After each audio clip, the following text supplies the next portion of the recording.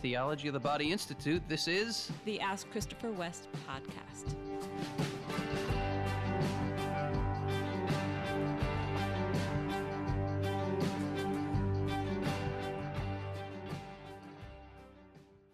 Well, hello, podcast listeners. Yes, hello. Good to be with you. Thank you for being with us again. We are recording right now. No, what did you? Wendy always says the number before we actually do our episode, but right, it's number 168. This is number 168. Correct. So we're pushing the 200 mark. Can you believe it? We almost 200 episodes. That's pretty amazing. So 200. Well, when we get to 200, we're not there. But for the sake of simple math, we're doing an average of 3 questions, usually 3 questions an episode. Yep. So that would be 600, nearly 600 questions. Yeah. Thank you for sending in your questions. Yes, absolutely. Thank you for your questions. And we want you to know, we've said this before, but we just really want our listeners to know, we really do read your questions, pray for you, pray about whether to include them on the podcast or not.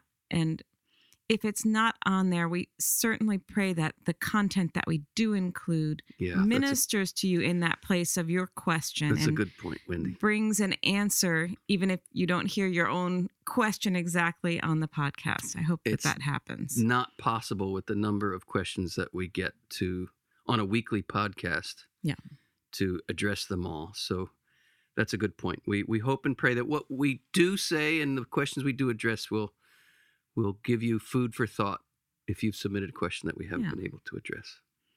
Now, you are just back from a trip. Fresh back, got back an hour ago. Right. Before recording this podcast.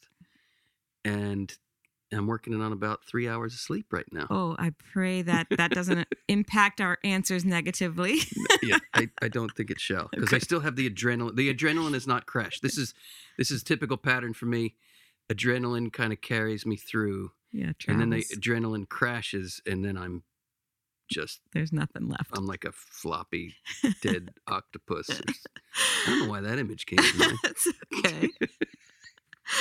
But I'm not there yet, so I'm still in good form. Very good. And I was speaking at a conference that is not my typical thing. This was an academic gathering of scholars. I don't even consider myself a scholar in the scholarly sense of the word scholar. Was that redundant? A little bit. That's okay. But Mikhail Waldstein, a dear friend of mine who is a scholar par excellence, he translated the critical edition of the Theology of the Body, and I helped him with that. He reached out to me and wanted me to help him with that. And for 15 years, I've been waiting for the release of this book, which is an 833-page labor of love from Mikhail Waldstein called The Glory of the Logos in the Flesh. And there was a celebration about the release of this book, various scholars giving commentary on it. And it was an honor to be there. It really was. But I felt a little bit like a fish out of water. It's just, I love and respect deeply scholarship. I draw from it all the time. But it's, I'm not a scholar in that sense. Well, but I was happy to contribute what I was able to contribute. Yeah. It took just a trust in the Lord. Like he's going to use this in some way and trust him to do that. And I think we're all called to things like that. I hope our listeners are encouraged when you feel, that you're not quite up to the task that you are feeling the Lord has placed before you, that trust that he's doing something good. Step out in faith. Yeah. Be not afraid. Do you have any updates for us on the TOB Institute? I do. Go for it. Are very excited about the major event coming in May called Revealed. You can come in person to Black Rock Retreat Center for this 3-day event from May 13th through the 15th. Starting on the Feast of Our Lady of Fatima. Very important date in the history of the Theology of the Body. And if you don't know why, read my book, Eclipse of the Body. I'm just saying. We have Father Mike Schmitz coming. We have Jason Everett coming. We have Jackie and Bobby Angel coming, who coincidentally met at Black Rock Retreat Center here in Pennsylvania at a TOB Institute course. Nice. That's kind of fun. Yeah. They're now well-known speakers in the Catholic world. They will be there. Damon Owens will be there. Bill Dunahee will be there. I will be there, of course. I'm forgetting some people, but go click the link in the show notes to learn more about this event, which you can attend live or you can attend online.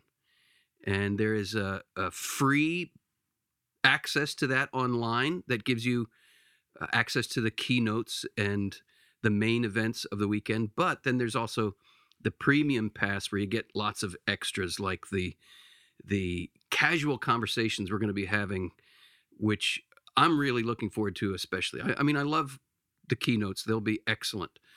But we're creating this event to be also a chance to sit down with these Catholic speakers and teachers and have casual conversations. So I'm going to be sitting on the couch with, Jeff Cavins. Did I mention Jeff Cavins? Nope. That's one of the ones I forgot. I'm going to be sitting on the couch with Jeff Cavins, for example, and we're just going to talk without a script. We're going to talk about what's on our hearts, what's exciting us, what we're praying through. And I think it's going to be those off-the-cuff, kind of more casual conversations where a lot of the fruit will be born, and that's available to those who purchase a premium pass.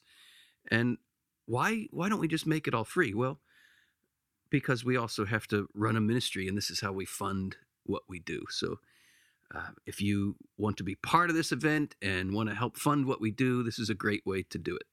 Absolutely. So check out the link. It's going to be, we're doing it differently. You know, there are a lot of online conferences. We're not even calling this an online conference. It's a live experience. It's an event. And we're using some technology that's going to make interacting with those who are tuning in online a very different experience than the kind of typical Catholic online event that we've gotten used to during these crazy COVID times. So yeah, check it out. It's going to be really special. That's exciting. Shall I go on with a question? Let's do it. The first question is from a patron named Susan. Hello, Susan. She says, "Hi, Christopher and Wendy. Thank you so much for this podcast. I listen on my way to work each week, and I find my heart both pierced and uplifted with each episode. That's so encouraging. Something Christopher said in my first TOB class, I took TOB 1 in January of 2013, has stuck with me to this day, and I'd like to hear more from him about it. When speaking about Mary's open, receptive posture before God, he gave a definition of suffering as, I quote, remember. Yep. continued receptivity before God. Yep. This is stunning. Please say more about this. Is this from Christopher, or was he quoting someone else? Thank you." Yeah, Susan, thank you for asking that question. And it's interesting that had pierced you and stayed with you all these years, because when I first heard it, it pierced me and has stayed with me since 1996, when I was sitting in one of my classes at the John Paul II Institute in Washington, D.C., and my professor, David Schindler, said that. He said, suffering means continued receptivity in our posture before the Lord. And it just crystallized something for me in my own understanding of my life, and in a particular way, my resistance of suffering. And the idea that suffering means a continued openness rang true to me, not so much because I live that continued openness well, but because I don't. And I understand in my own heart that I often close because I don't want to suffer. This has become even more clear to me lately. I was on a retreat 2 months ago, and I may have shared this in a podcast episode since. I can't keep it all straight, what I say and don't say on podcasts. So if this is a repeat from a recent episode, please forgive me. Um, but this crystallized for me that in my sufferings, I had a lot of sufferings in my childhood that I didn't even know I was having as a child. They've only come out later in life as I've reflected on dysfunction in my life and pain that I've caused people close to me. You first among them, my dear love. Mm. And seeing pain that I was causing those close to me compelled me to say, where's this coming from? And I started looking back. This would be 20 or more years ago. Started looking back more seriously at my own upbringing and my childhood and pain from rejection wounds. And I came to realize that in that pain, I sought my own way out of it. I sought my own way of coping with the pain, which was really ended up being a rejection of myself. Like I started agreeing with those who were rejecting me because I couldn't take being rejected. And I came up with my own plan to escape the rejection by just joining in with it. Mm-hmm. And what crystallized for me on this retreat a couple months ago was that there was an invitation. I didn't know anything. I mean, couldn't have articulated it, but in the spirit, there was an invitation to identify with the crucified and rejected Jesus. But I didn't want to do that. I didn't want to be the crucified. And so I ended up being the crucifier. And this is what really crystallized for me on this retreat, that I think these are really the only two options. I don't know that there's a middle ground. We're either going to identify with the crucified, or we're going to identify with those who crucified him.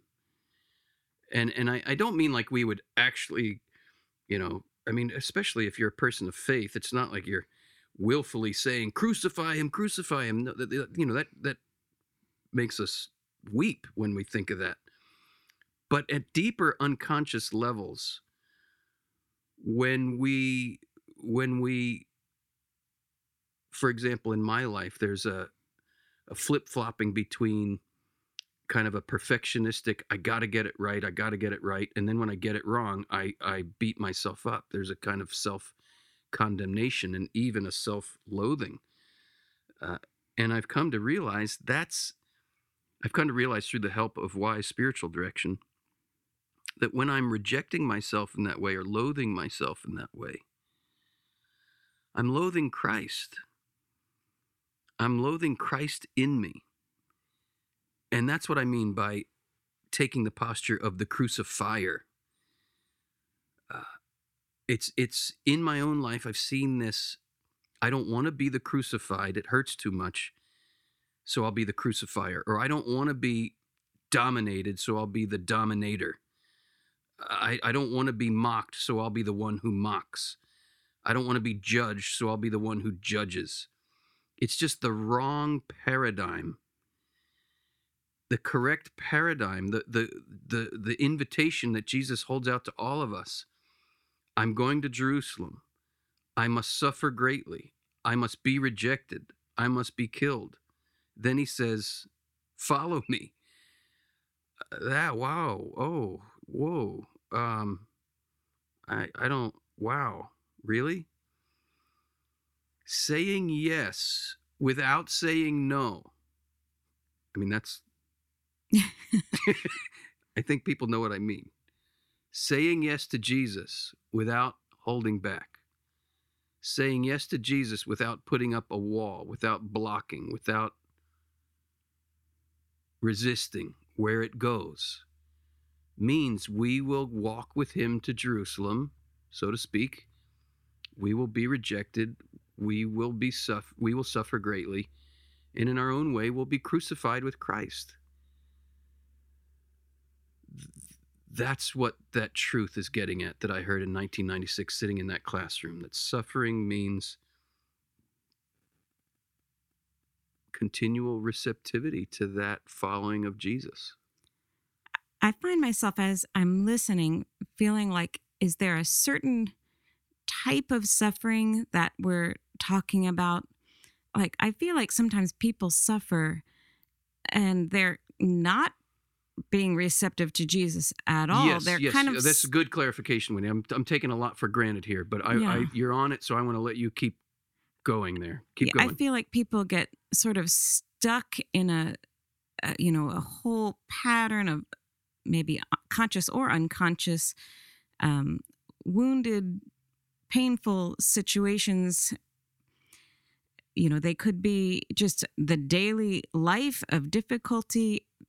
Not all of it, I guess, in our relationships or in our physical bodies. Not all of it seems to be a pure suffering that has almost like an implied consolation to it in how it brings us closer to the Lord. Sometimes we're suffering for, say we're in an addiction or in a very Yes, yes. complex, you know, difficult life circumstance.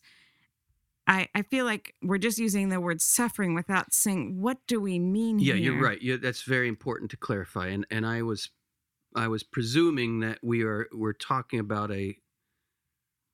the call to suffer with Christ in Mm-hmm. a redemptive way. Right. And the Christian proposal is that all suffering, even those sufferings you just mentioned, and any and every other suffering that humanity can go through. Think of what people are suffering right now in the Ukraine. Just the horrors of war, the heartbreak of unrequited love, the terror of sexual abuse, and what that does to a soul. I mean, all of the sufferings that you can name in human experience, which are too many to name and almost unfathomable. Suffering is part of this fallen existence. What I'm talking about is learning to suffer well. And learning to suffer well means learning how that suffering you're going through can be an identification with the suffering servant, Jesus Christ, and therefore can become redemptive suffering, where we choose freely to accept sufferings in our lives, not in a masochistic way. That's a whole different thing. Mm-hmm. But for example, the sufferings I experienced in my childhood through these rejection wounds was completely unjust, was not deserved, not anything I could do about it at the time. I only discovered that these were real wounds in my life much later. Mm-hmm. But the Lord works outside of time. And I can say, I accept, even as a 52-year-old man, I can say a suffering that I experienced when I was 5 years old, that I had no context for understanding as a 5-year-old, but I still feel the wound now as a Yes. 52-year-old. Right. I can say, in the name of Jesus, I choose to accept that God allowed this suffering in my life to bring about a greater good. And I choose to unite that suffering that I experienced with Jesus in hope and in trust that he will bring about this greater good. That's the openness. That's the Right. yes. That's the attempt anyway to give a yes without putting up a wall.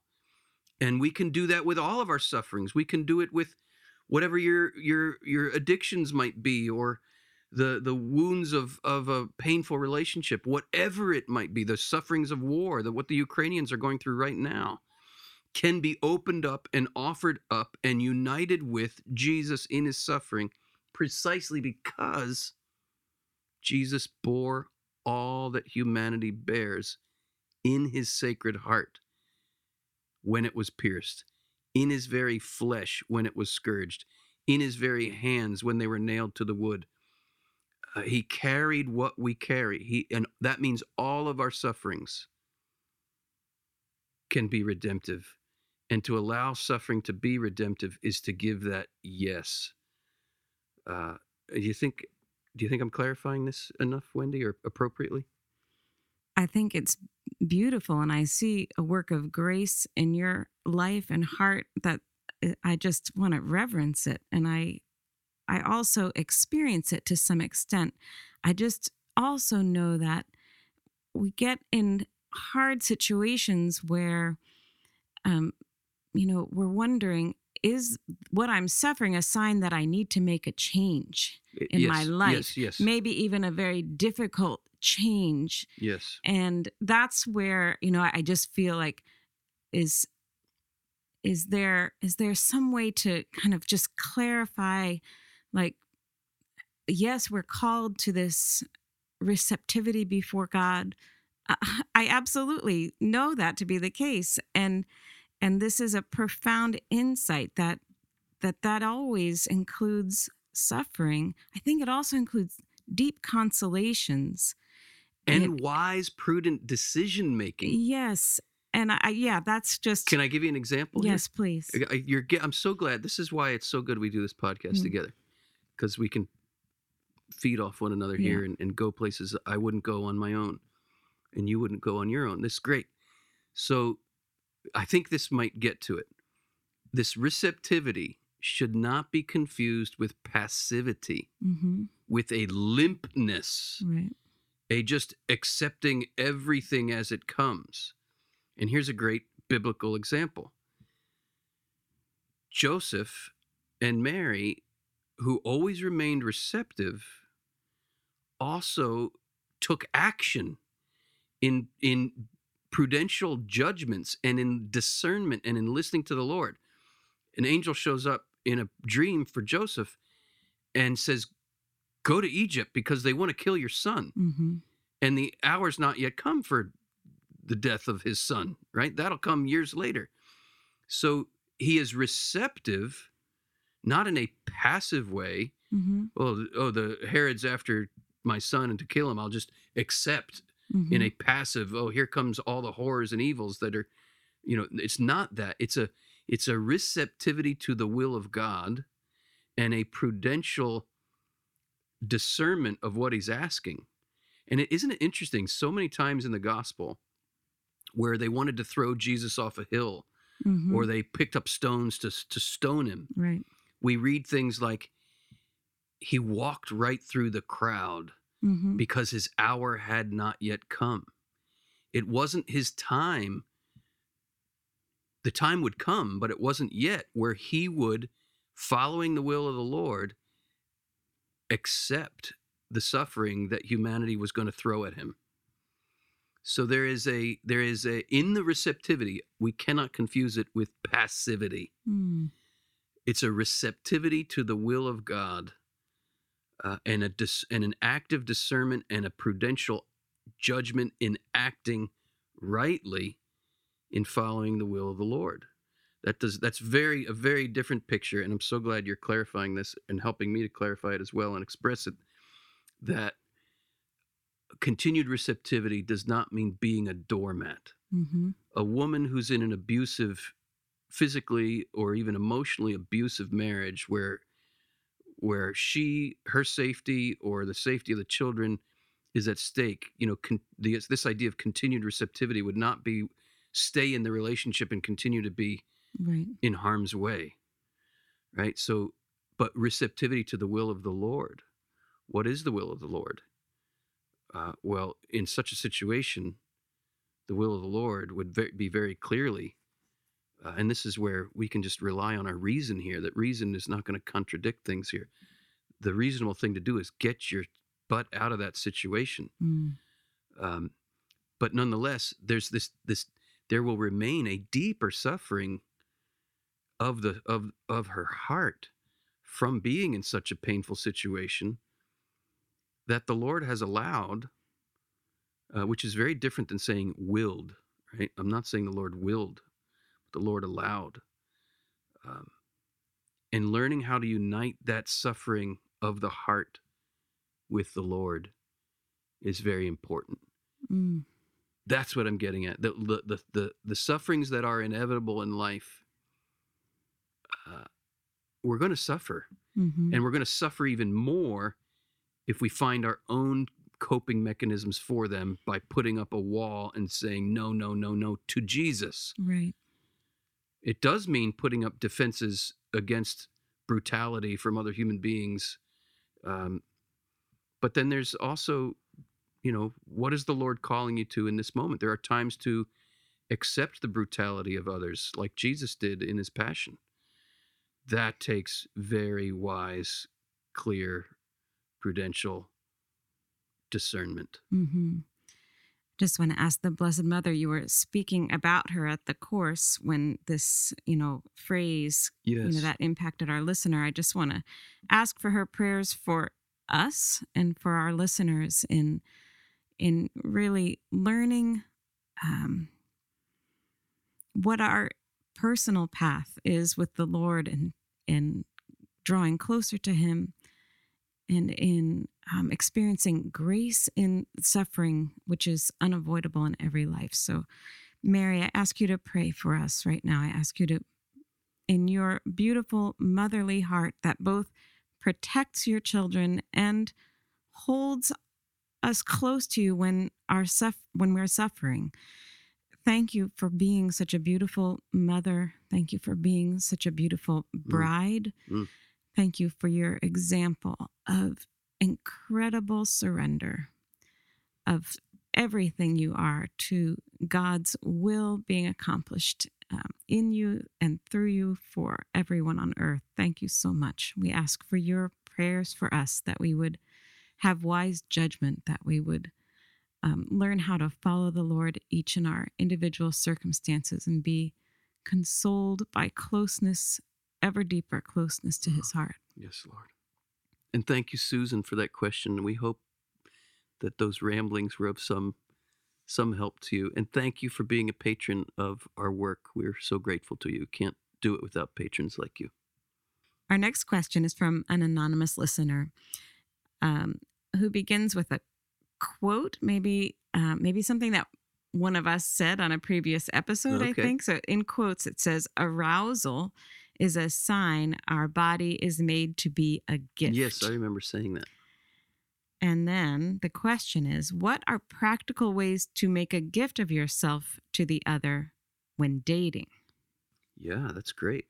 So let me put that statement in context. Mm-hmm. Arousal is a sign that our bodies are meant to be a gift. In our fallen state, sexual arousal is can be stirred by any number of stimuli, and there's a rupture between our bodies and our souls in our fallen state, that the sentiment of arousal is not in our fallen state, I want to be a gift to you. The sentiment of the arousal in our fallen state is, I want to use you to satisfy this urge that has been aroused. Mm. And Jesus's words here are critical. In the beginning, it was not so. In the beginning, before sin caused this rupture between body and soul, there was a perfect harmony between the will and the body. And the arousal of the body and the will were in unison, and the will was always to be a gift. Mm. That's what enabled them to be naked without shame, that they experienced erotic desire, not as a desire to use one another, but as a desire to love as God loves, to be a gift. So my statement that even in our fallen nature, arousal is a sign that we are called to be a gift. What I'm really saying by that is the arousal is an indication that we are called to reintegration in body and soul. And this happens through the virtue we call chastity. Chastity is not a repression of sexual desire and instinct. It is an integration of sexual desire with the truth of what it means to love. As John Paul II says in Love and Responsibility, chastity is a matter of long-term integration, where all of our reactions, emotional and physical reactions to the beauty and attractiveness of another get raised to the level of the dignity of the person. So that's what I'm saying when I say arousal is a sign that we're called to be a gift. It's a sign that in the beginning, sexual desire was the desire to love as God loves. It's not the way we experience it in a fallen world, but through the redemption, one for us in Christ, we are called to a journey of reintegration. So what might that look like in a dating situation? Well, I remember, Wendy, when you and I went out on our first date, Mm-hmm. and we were just talking about this recently. We were telling our story to another couple, and you were telling the story of when we got in the car on our first date, and I held your hand. Do you want to Yeah. say something about that? Yeah, I was so excited about going on this date with you. And when I got in the passenger seat and you took my hand to just begin the date with a prayer, I was so overwhelmed by you holding my hand that I felt like I was actually fainting, like a dizzy feeling inside me, like I was falling or something. Woo! Yeah. That's the power of love. That's awesome. Yeah. See, if we can't recognize the awesomeness of that, and we think, oh, something bad is happening, I got to repress this. This is only going to get me in trouble. That is what John Paul II calls the interpretation of suspicion, right? The suspicion that it's all bad. It's only going to get you in trouble. This is only going to get worse. Now, that's not to say just follow whatever is getting aroused in you, but to recognize that experience you're having of feeling faint as I held your hand is an echo of the beginning. There's a beautiful openness happening in your heart through my physical touch there that is something beautiful about you. How can you, with God's grace, direct that experience towards genuine love? That's really the question. Mm-hmm. And that would mean being aware of the inner movements of your heart. And here I'll paraphrase John Paul II. I know this one pretty well by heart, but I can't promise you it's word for word what he says. But he says, we are called to discern the inner movements of our hearts. He says, this is a science, and it cannot be learned only from books, because here it's a matter of deep knowledge of what's going on in our hearts. Deep in our hearts, he says, we learn to distinguish between those movements of our hearts that lead merely to the indulgence of lust and the using of other people to gratify that lust, and what corresponds to the deeper truth of that original plan of God for the love between a man and a woman. And then he says, and although these inner movements of the heart can sometimes be confused with each other, right? Is this love? Is this selfishness? Is this part of God's beautiful original plan? Or is this something that got twisted up here? Am I acting out of that twisted upness? Or am I acting out of that echo of the beginning? That can be tricky to discern, he says.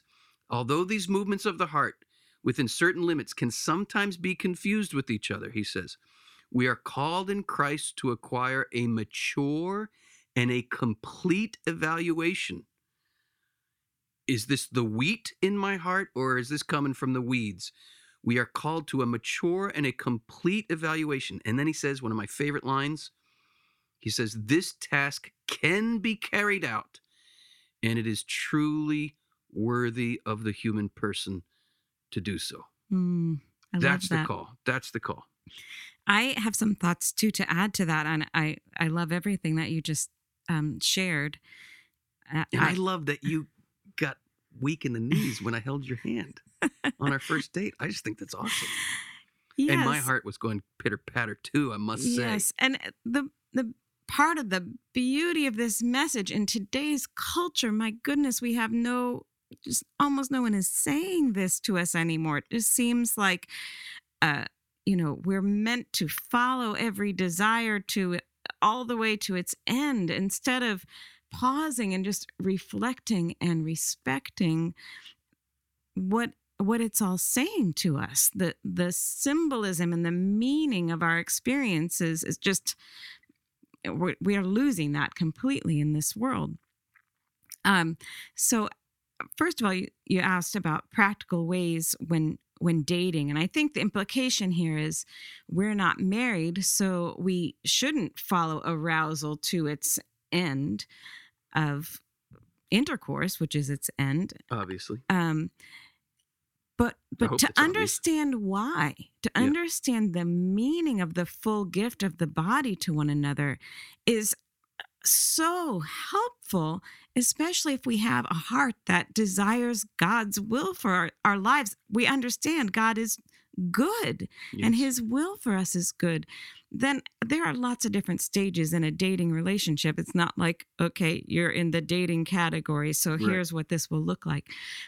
But my thought is just to ask the Lord to reveal to you how beautiful it is that you are in the stage you are in right now, and not to allow the desires that are stirred to cause you to resent God or resent your current state of life. Or resent each other, or resent Yes. yourself and your own body. Exactly. To receive it all and to say, Lord, you are so good.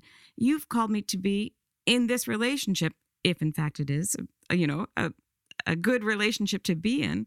And that's that discernment that we were talking about in the last question, that to honor the current relationship and not physically, not emotionally, not in your imagination, spend a lot of time going beyond what your current relationship is, but to express your love, if it's a friendship level of love with some romance, because you say you're dating, but still, how far along in discernment of your calling in life are you in that relationship? To be true to where it is right now, to be true to it in your prayer for one another, in the things that you talk about, in the activities that you enjoy together. All of that is making a gift of yourself by, first of all, receiving who you are now, Yes, who the yes, other person is yes. now, as a gift from the Lord. Yes. And so honoring that in the way you relate to one another is making a gift. And I'll just share this for our listeners, who are not married, that learning this, that even not following through arousal, completely, even in marriage, is a gift of loving the Yes, other. Yes. And if you can experience it and practice it and recognize it at this stage of life, it Yes. prepares you so well to continue to experience the necessary self-denial that's part of marriage, as also an opportunity to genuinely love in rightness and Preach peace it, Wendy. before God. That's the gift. Preach That's it. the gift. What you're getting at is that love in all stages requires self-denial. Yeah. It requires, what it really requires is self-mastery. Mm-hmm. And we have this impression, I only have to be chaste until I get married. Whoa, whoa, whoa, whoa, whoa, whoa, whoa. No. Chastity is not the same as abstinence, right? Chastity is the virtue that orders our sexual desires and attractions towards the truth of self-giving love. Chastity is an absolute prerequisite for a husband and wife to love one another rightly, because freedom is required of love. This is one of the questions that a husband, a bride and groom are asked at the altar. Have you come here freely to give yourselves to one another without reservation? The marital embrace, if it's coming from a compulsion that you can't control, Yeah. it's not an act of love, even if you're married. And so sexual freedom here, I say this often, but it bears repeating. Sexual freedom is not the liberty to indulge my compulsions. That's the very secular understanding. Sexual freedom is not the liberty to indulge my compulsions. It is liberation from my compulsions to indulge Mm-hmm. Only such a person can be a gift. And gift requires sacrifice. Speaking as a married man, I could be aroused by any number of women as I'm walking through the airport. Mm-hmm. I see a beautiful woman and it stirs something in me. Okay, if that is a sign that I am called to be a gift to her, clearly I'm not called to be a gift to her in sexual intercourse. That's not my wife. How can I be a gift to her? I can be a gift to her by recognizing that this arousal is not something to say yes to. And in saying no to it, I'm being a gift to her. Yes. I'm being a gift to her in the no to the arousal. So that, and that's freedom. I guess put it this way, I'm being a gift by exercising my freedom in a prudential way, in a way that is appropriate to the relationship. And it's not, hold it back, hold it back, hold it back, hold it back. Oh, you're my wife now, Wendy. Now I get to release. That would end up treating you like a thing. Mm-hmm. It's a mastery. The fact that I am able to say no to the woman that may arouse me in her beauty as I'm walking through the airport, I can rightly and readily and happily, bless you, you're beautiful. Whatever might be aroused in me by your beauty, I'm not going down that path. I'm going to say yes to loving you by sacrificing whatever my disintegrated humanity might be desiring.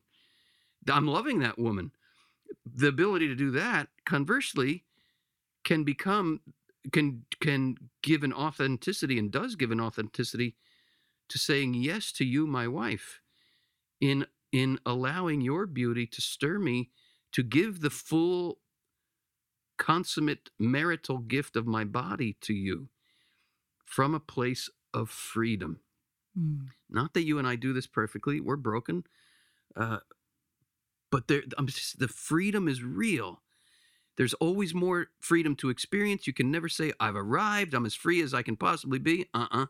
No, there's more, because freedom is participating in the life of God, and the life of God is infinite. There's always more freedom to be had, and it's real. It is for freedom that Christ has set us free. Do not take up again a yoke of slavery. Our next question is from Archie. Hello, Archie. She says, my husband is turning 40 this year, and we have been touched by theology of the body. So I was thinking of giving him a unity cross. Can you explain all the signs and details that need to be in a unity cross? My mom, who's a sculptor, is going to make it. Oh, wow. Wow. For those who don't know about the unity cross, the one that I typically use in courses and at events was designed by, I don't know the artist's name, but it was designed for and within the Schoenstatt movement. Schoenstatt, I think. That sounds right to me. Schoenstatt movement. So you could just go to Google Images, type in Schoenstatt Unity Cross, and you'll find the one that I typically use. But there is some symbolism in that one that is somewhat specific to the Schoenstatt movement, like what's going on above Jesus's head. I don't even know the symbolism of that. But the typical and the key element would be that Mary is close up to Christ, holding a chalice, receiving the flow of blood and water from the pierced side of Jesus. That's the key element. It's the spousal significance of what's going on. And here, of course, Mary represents the new Eve. She's the symbol of the church. And in that sense, of course, in the flesh, she's always his mother. But in this mystical and spiritual sense, she's the bride. She's the church. Christ gave himself up for the church to make her holy, to make her immaculate, right? That's, by the way, Ephesians 5 is where the biblical basis for the Immaculate Conception, at least one of the biblical passages upon which the church draws this teaching. That's an aside. So that's the main element.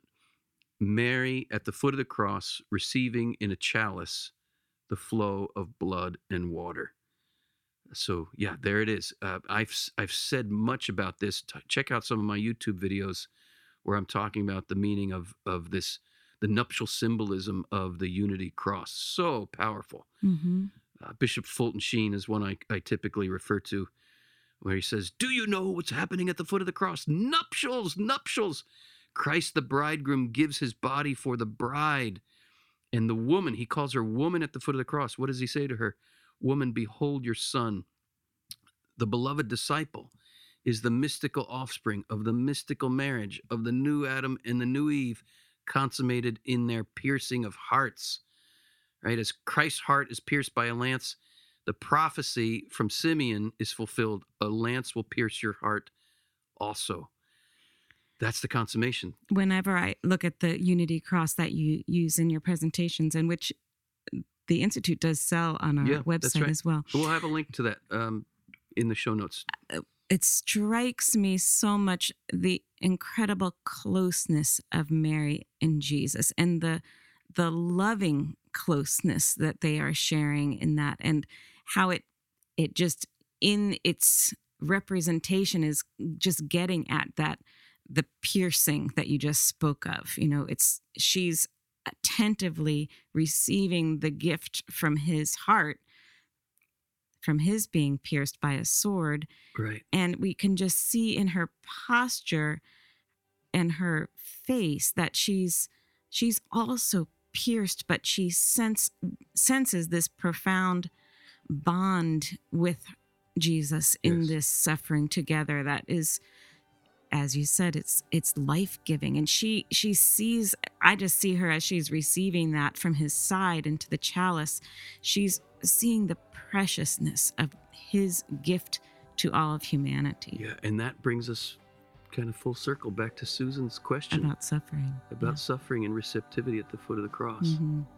And how do we say yes to that? Mary, teach us how to say yes prudentially, correctly, rightly, as you did.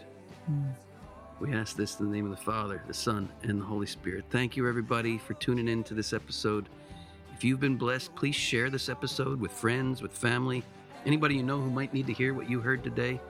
Keep the questions coming, and check out the link in the show notes for Revealed. There are limited spots for those in-person experience tickets, so check them out. And until next time, may you know it deep in your bones that you are an indispensable, irreplaceable, unrepeatable gift. Become what you are.